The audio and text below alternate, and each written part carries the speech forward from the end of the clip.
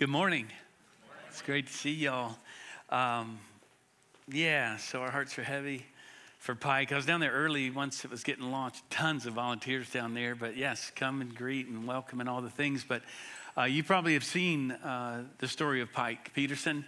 It's been on, I think, Channel 4, Channel 5, 11, wherever. It's been out all over the place because there's a lot of people in our city rallying around Pike. I was able to see him yesterday. He's in good spirits. He's an amazing young man, 13 years old, as noted. Pray for the family. Let's covenant to pray. And make your way down to the gym before you head to lunch, and you could literally be part of saving someone's life. That doesn't happen every day. So I hope that we're praying that we'll find a match even among us, which would be a beautiful thing. Today, as noted, we're talking about friendship. And this is a passionate topic of mine. I believe that friendships are one of the greatest gifts of God's grace, often underestimated, even disregarded at times. Maria Paul, as an author, wrote a book entitled The Friendship Crisis. You probably know this is a thing. The subtitle, Finding, Making, and Keeping Friends When You're Not a Kid Anymore. Because when we're kids, you go to the playground or wherever else, you're a kid, I'm a kid, we're besties, let's go. Let's play. Then we grow up and something happens. And ironically, what we thought some years ago would be a thing, social media would connect us more with other people. Most experts point to social media itself, online engagement and friends, as one of the great problems. In an effort to draw us together through technology, it's actually accelerated the distance that we have with people. A study that I read this week called The Friendscape Crisis reveals what a lot of us know. There's been a lot of research done on this. Over the past 30 years especially, in the past 5, it's been accelerated, where there are more and more Americans, more than ever before, who say they have no close friends, and more Americans who cannot identify who they would call a best friend.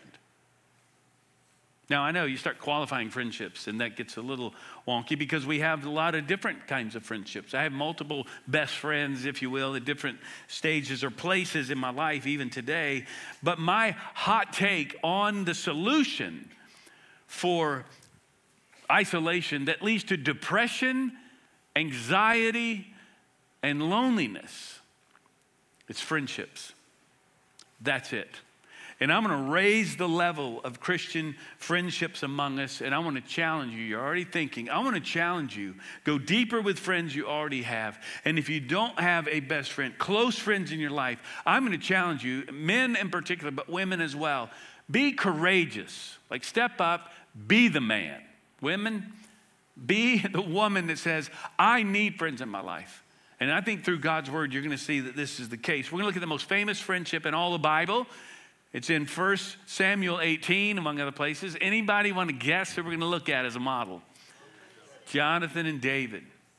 And what I've learned through this studying again, wow, Jonathan is the man, by the way. We often look at David.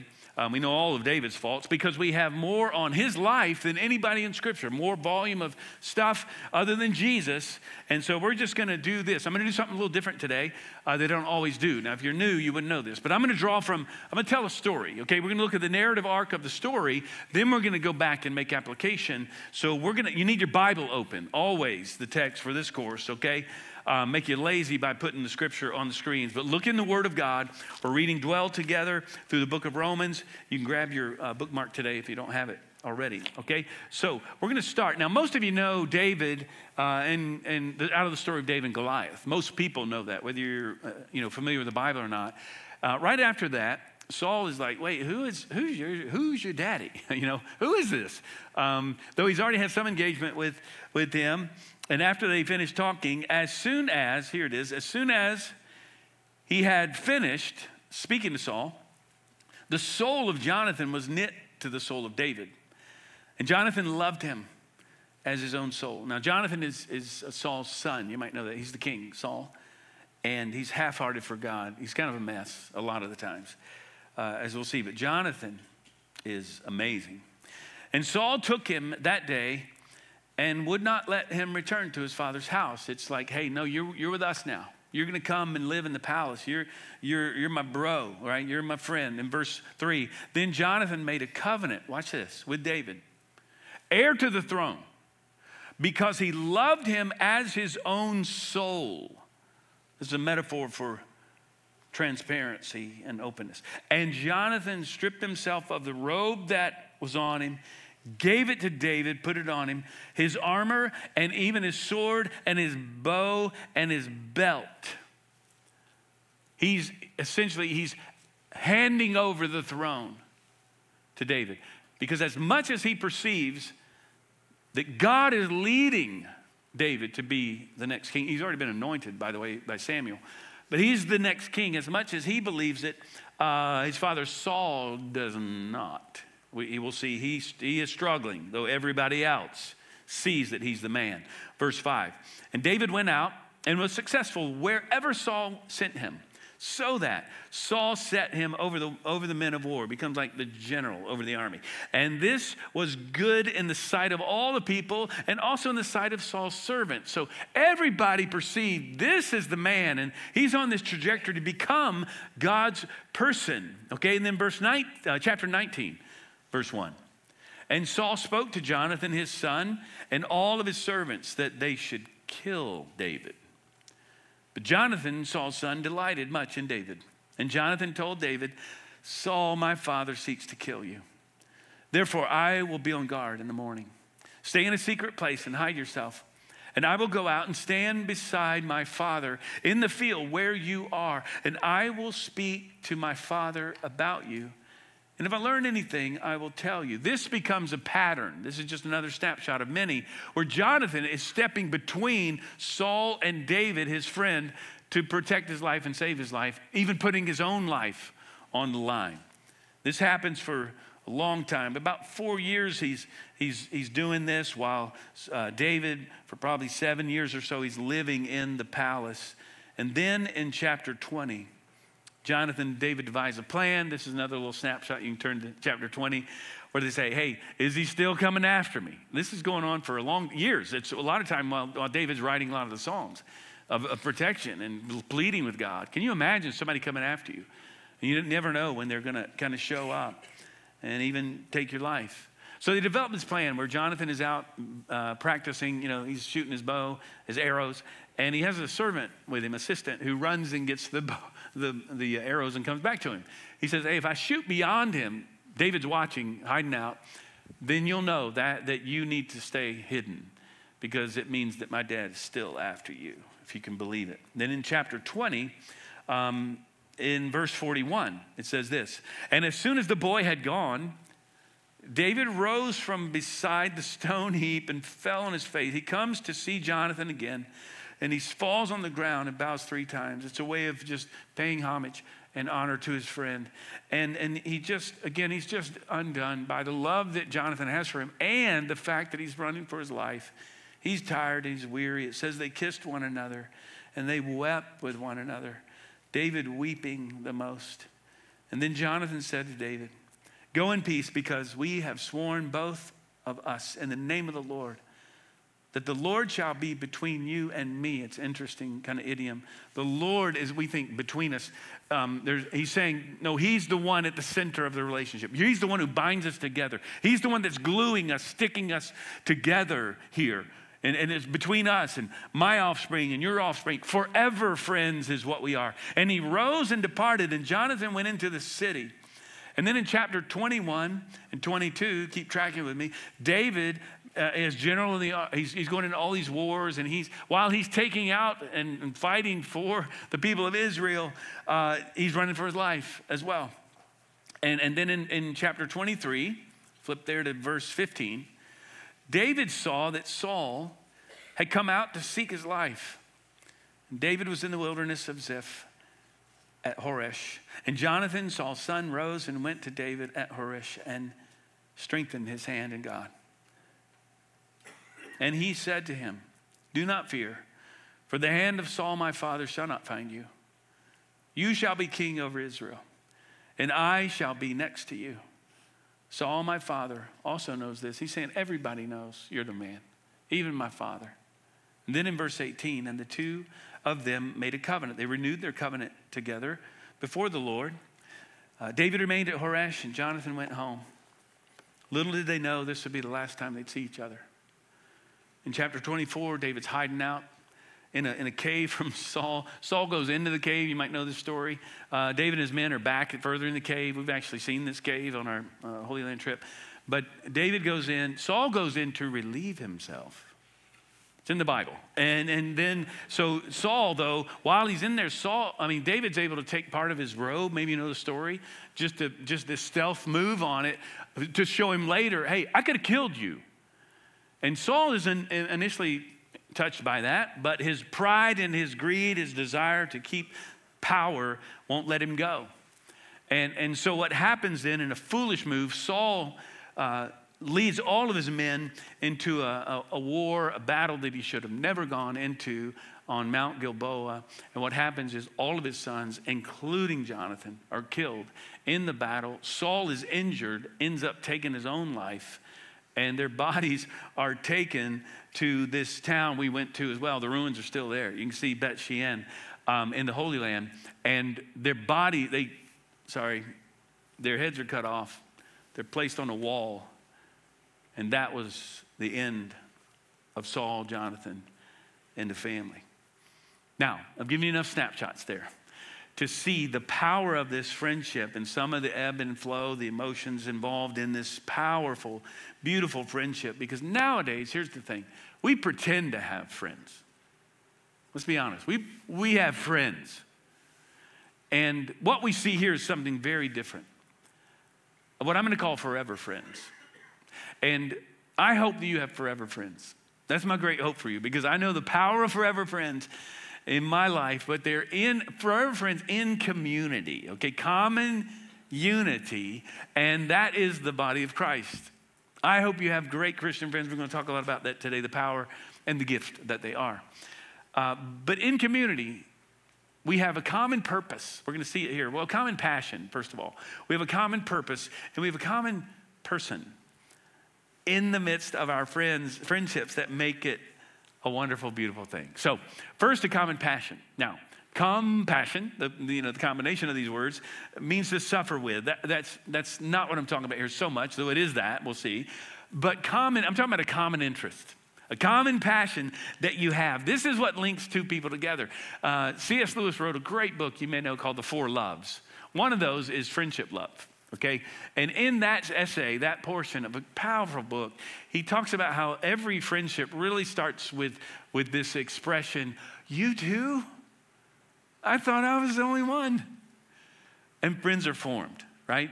But what happens when it's the Spirit of God that goes, you love God too? That's what happens with Jonathan and David, right?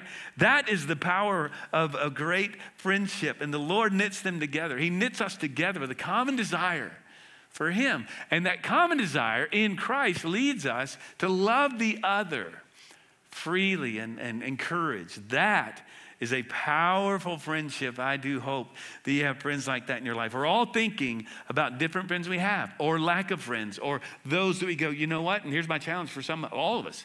Reach out to your friend today. If you have a Jonathan in your life, maybe several, I want you to reach out to them this week. Maybe write a note. Who does that anymore? And just say, you mean the world to me.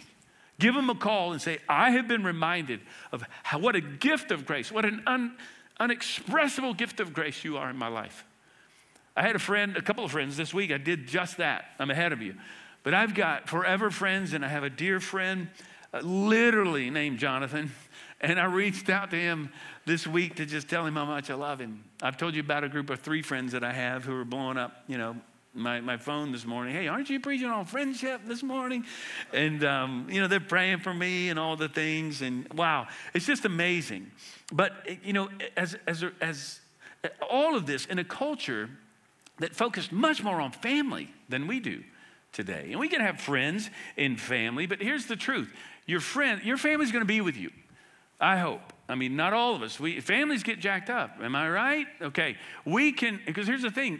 Family might stick with you, They'll be when I'm in a hospital room when someone's dying, it's generally family. They may not like each other, but they're there together. It's like when I do a wedding or something, like, whoo, there's a lot going on here. There's a lot, but that's all of us, right? The point is, you can be really close. Families will stick together because you're family. That's beautiful. You don't choose your family. You choose your friends. And even more beautiful, your friends choose you. And God chose you, yes, to place you in a family. And the most beautiful families are those that are friends, right? That we can be friends together. But a family, yes, is awesome. But my point is, there are friendships that run deeper than families. That's not slamming families. I'm just saying that's how God's designed us. Because early in your life, your family makes you who you are. But throughout your life, particularly in our transient society we live in, friends make you. The quality of your friendships will determine who you are. That's why it says in Proverbs, if you walk with wise, you'll become wise. It also says, Proverbs 18:24, a man of many companions may come to ruin. Oh, I got lots of friends. I'm good. Pretending. But there's a friend who sticks closer than a brother. This word sticks is the word, I thought it was, I had a hunch. It's the same word that we find in Genesis 2:24 that says, a man shall leave his father and mother and shall cleave, that's the word, stick to his wife. The writer, I've said this many times in a wedding or something, I had one last night, but it's the strongest word the author can use to say these two are stuck together. They're glued together. This is why David says, hey, you know what's between us? The glue that is God. He sticks us together. Jesus sticks us together as brothers and sisters. There's nothing like it on the planet. And I'm challenging you to run after Christian friends, to go deeper with Christian friends, because they will stick. You can't make it through life without Christian friends. Just telling you. You can't make it through the hardest times of your life. You can't grow in the Lord without Christian friends. See, friends bring something into your life that others you don't find in family, frankly, in dating, in romantic relationships or coworkers, classmates. See, family, again, they're obligated. Friends are just those who say, I'm going to give you my life. Now, in the best case scenarios, praise be to God, you can marry your best friend. But even there, as I've married Stacy, my best friend, but she can't provide for all of my needs. I'm kind of a needy guy. I got a lot of needs. And so friends step in multifaceted ways, right? And bring perspective in life that not one single person can bring. And to put that on a spouse, that'll crush another person. I need everything from you. I need your time. I need your energy. I need you to tell me about this. I need you to help me with this. And if you don't have close friendships that are loving, here's what happens. You don't learn how to live a selfless life outside of friendships.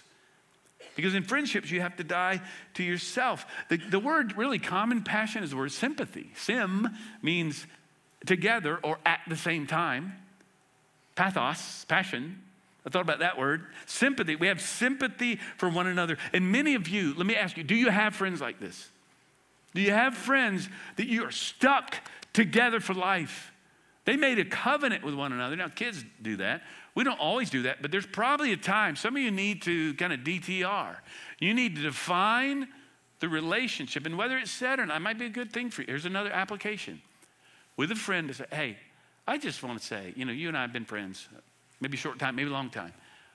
I need you in my life. We need to be more intentional because, we have the same passion. And what we're going to talk about next, we have the same purpose. We have a common purpose. David and Jonathan shared a common purpose, and they were committed regardless of the cost. The problem in our day is that we've lost the purpose of Christian friendships, the power of Christian friendship. It's like people getting married much later in life who don't even know what marriage is anymore. A lot of us have lost the vision of Christian friendship.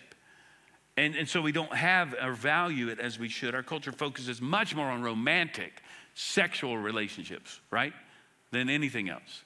In fact, many years ago, more than 50 years ago, In his book, Lewis writes this. He says, friendship seemed the happiest and most fully human of all loves, the crown of life and the school of virtue.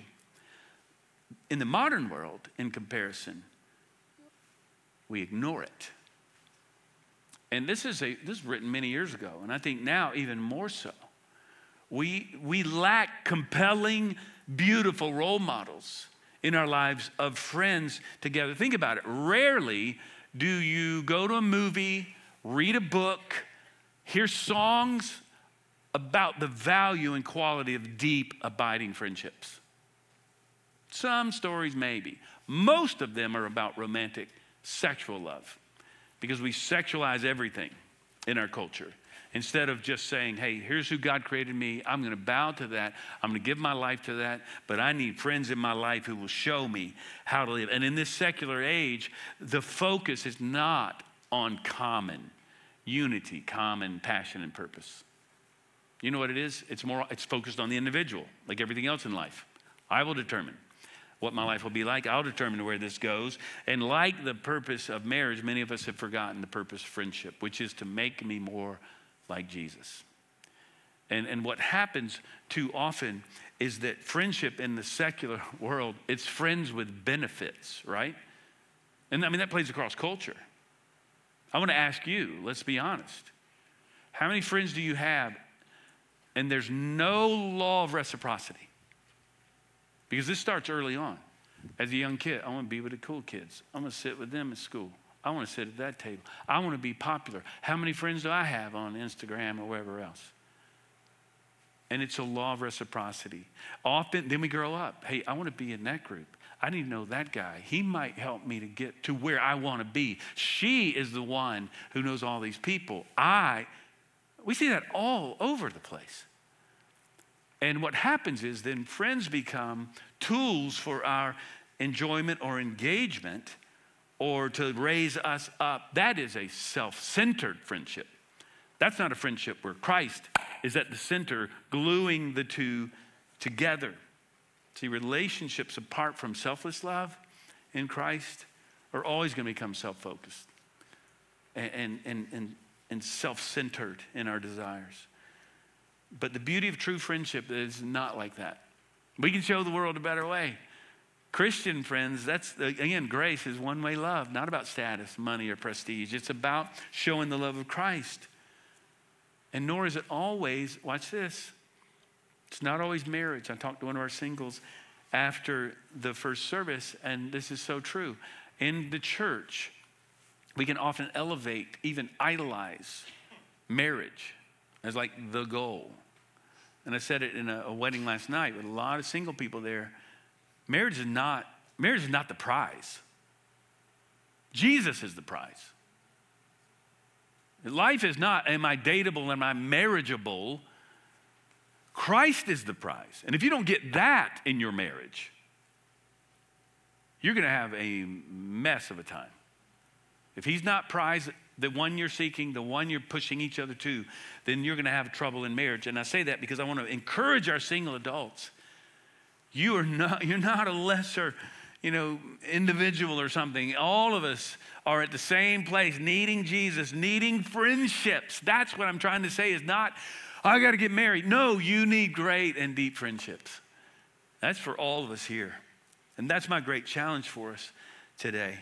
He says, the Lord will be between us, right? We talked about this last week. Let me just say this because there are parallels. In marriage, if you're married, in that household code passage we looked at last week in Ephesians 5, we looked at Colossians 3. In Ephesians 5, Paul says at the beginning of it, he says in verse 18, he says, hey, be filled with the Spirit. That's his first umbrella statement, command, because we can't love each other without the Spirit of God in us.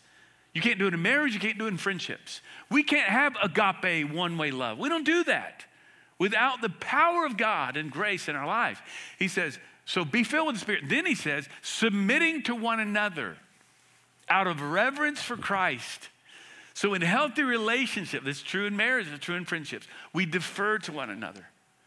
Like in that passage, we often run to, okay, wives, submit to your husbands. Amen. No, here's what this means. In the context, he says, husbands, love your wife just like Jesus loves us. Die to yourself. And here's how I like to paraphrase that. Husbands, love your wife just like Jesus. And wives, let him do that. But we're both called to love like Jesus. We both, in friendships, we die to ourselves and say, I'm in this for you. I mean, you give a lot to me, you bring a lot. That's partly why I'm here, because the Lord has knit us together. But I'm here for you. But friends, regardless of your age, I'm challenging towards friends like this and you to apply this in your life. When it says that he loved him with his soul. Again, this is a symbol of transparency. In friendships, we share our faults because we can be trusted. We share our failures. We stick at all times because a friend loves at all times, never gives up. And we also lovingly confront one another. That's another aspect of a godly friendship. Bonhoeffer writes this: nothing can be more cruel than the leniency which abandons others to their sin. Nothing can be more compassionate than the severe reprimand which calls another Christian in one's community back from the path of sin. It's out of his classic exploration on community and Christian friendship called Life Together. Friends, we all can have friends like this. And I want to challenge our young people here. Children, students, teenagers. I want to challenge you. You have some friends even now. And I want to challenge you. And as you get older, some will stick, but you got to be intentional. And then as you get older, you have to stay in touch over the years. And again, I've talked a lot about my core friends that I have in my life. I praise God that Stacy, my best friend, provides so much for me, but she can't provide, again, all that I need. Other friends can do that. I have this multifaceted group of friends, and I think diverse friends as well. Maybe that's a challenge for some of us who are saying, man, I got good friends, praise God. Express that to the Lord, thank him for it. But here's what's interesting. Before the fall, think about this. Maybe you've heard this before, but Adam, okay, he's in paradise. And God said, it is not good for him to be alone. And yes, that's a model of marriage as we move, into all of life and community, and they're called to flourish together and multiply and all the things. But none of us can live without friendship and relationship. And again, we don't always run to marriage. Not everyone, your need is not going to be found there. Not ultimately. We know that it's found in Christ. And so, here's the challenge I have for you. How do you find friends like this? Well, one place you can find them is right here in the church. And I just challenge you. Some of you are serving, come to worship. Are you serving the Lord? Maybe you're not in a connect group. And you're not among Christian friends.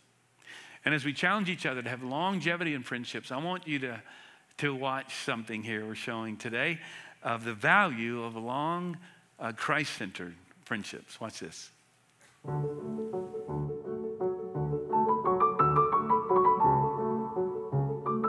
Hi, I'm Carolyn Probst. And I'm Bill Probst, and I happen to be married to her. I'm Judy Osteen. I'm Sam Osteen. We've been married 55 in February.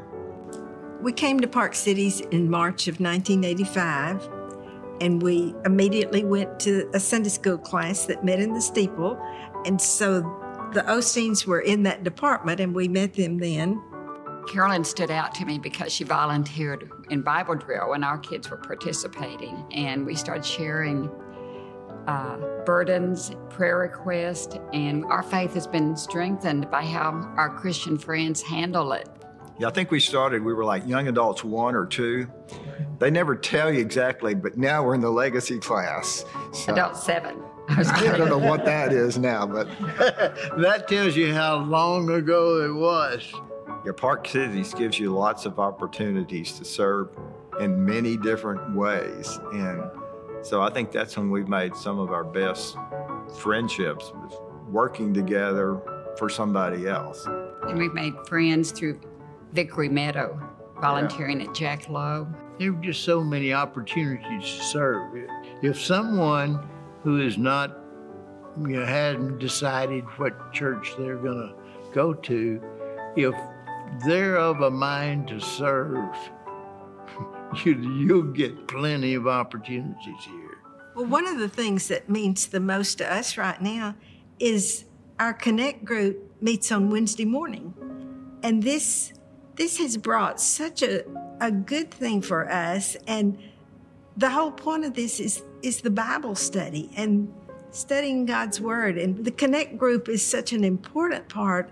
And so many people just come to church. So that's one thing I would always emphasize. That We've even had people come that are not members of our church, but they like to come on Wednesday morning. It's been an outreach. Church gives you the opportunity to meet friends from other neighborhoods. We've just really enjoyed the friendships across Dallas. Our first relationship, our closest relationship is with the Lord. But a lot of times we've found that when we have special needs, special problems, the Lord sends people, popes and others, that kind of put arms and prayers around us when we need it. Yeah, when my granddaughter was diagnosed with cancer, my Christian friends were the first ones that I called and told about to please pray for her. And been such a blessing, hasn't it? Yeah, it is. You have friendships with your neighbors, but it's not always praying type friends, that share your same deep faith and trust in the Lord. It's been a long, good pathway. Wow. Isn't that beautiful? I want to go to Connect Group in the steeple. What's up with that? That's amazing. I love the Probes, the Osteens. Those things were neighbors of ours, literally, some years ago in Lake Highlands, and just the beauty of longevity and friendship. So how do you get there? How do you find friends like that? Be one. Did you hear? They met and they served together. So there was already a heart of grace towards others. Some of you need to make some moves, okay? Some of you need application. You need to join a Connect group. We say that often, but come on. You need to, or maybe it's like you need to serve. Because here's what can happen. In friendship, there's all kinds of different types of friendships, right? We have a Paul who's discipling us. Who's that in your life? We have Barnabas comes alongside us, encouraging us. Who's that? And who are you discipling? Because I'm looking across the crowd here, and I know that many of you are opening up your home. You become a tool, an instrument for others, like a crew group in your house. You're allowing students to connect with friends desperately needing friends. I see my friend Chris Hill, Michelle. Chris told me this week, he's launching again, a group of fifth graders in their home, when is that, Friday mornings, I think, which he's been doing for years. A safe place for kids just to come. Let's talk about God before we go to school. Let's talk about the Lord. Let's develop deep friendships off the field, the court, wherever else in the classroom. Let's go deeper. Some of you can do that right now.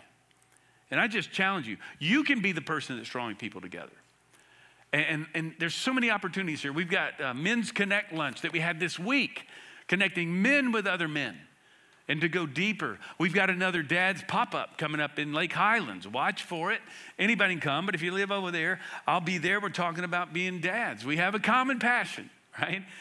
A common purpose. There's a lot of opportunities. Men, women, all ages. Contact Caleb Rhodes, by the way, who's our men's ministry coordinator. You can contact him. We need men who will mentor younger men and women who will mentor younger women. In a cross-generational church, it's a beautiful thing. But here's the thing. We'll land with this. There's a common passion. We have a common purpose, but we know that in Christ we have a common person. Jesus said this. This is John 15. Jesus said in verse 12, "This is my commandment, that you love one another as I have loved you." Wow, the little word "as," by the way. "Greater love has no one than this, that someone lay down his life for his friends. You are my friends. If you do what I command you. No longer do I call you my servants. For the servant does not know what the master's doing. The master knows what's up. He tells others what to do. But I have called you friends, for all that I have heard from my Father, I've made it known to you. I've shared everything. You're an insider now. Jesus, the friend of sinners, calls us in, sinners, calls me and you into friendship with him. And he lays down his life for us so that we would be his friends.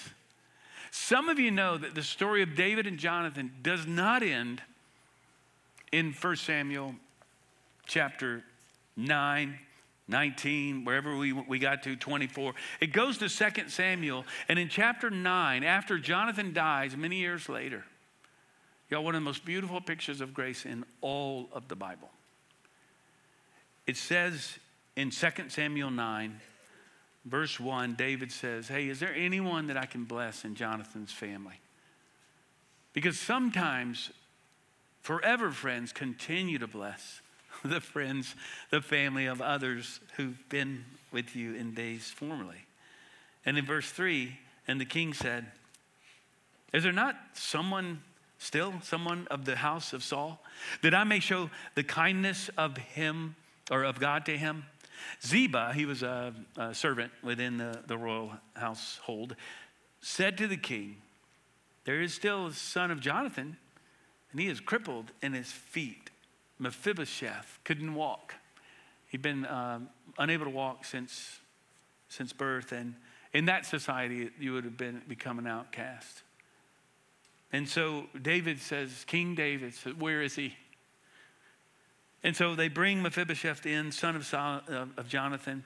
And it says also, son of Saul, who was his grandfather, sought to kill David. And he comes before David, and he falls on his face before the king to pay homage to him as one would do. And David says, Mephibosheth. And then Mephibosheth says, behold, I'm your servant. And David said to him, here it is, verse 7, do not fear, for I will show you kindness for the sake of your father Jonathan, and I will restore you all the land of Saul, your father, and you shall eat at my table always.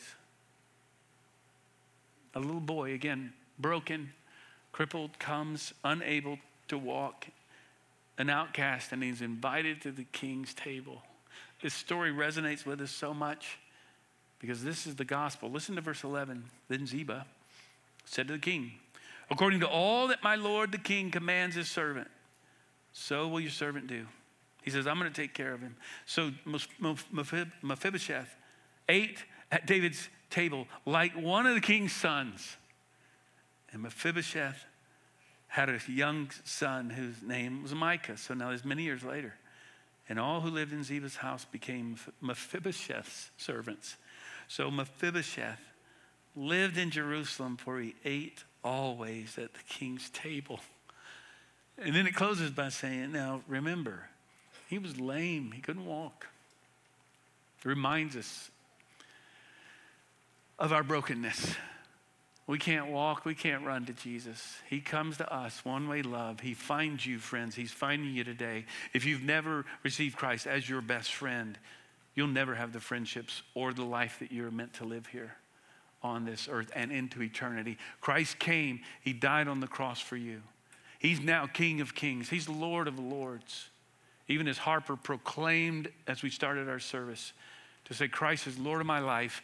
I lay down my life because he has sought me out to be his friend.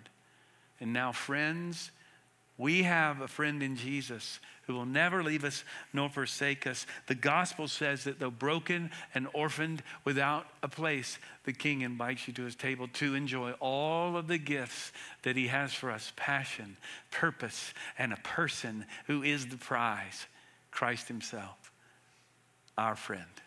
Praise be to God. Amen.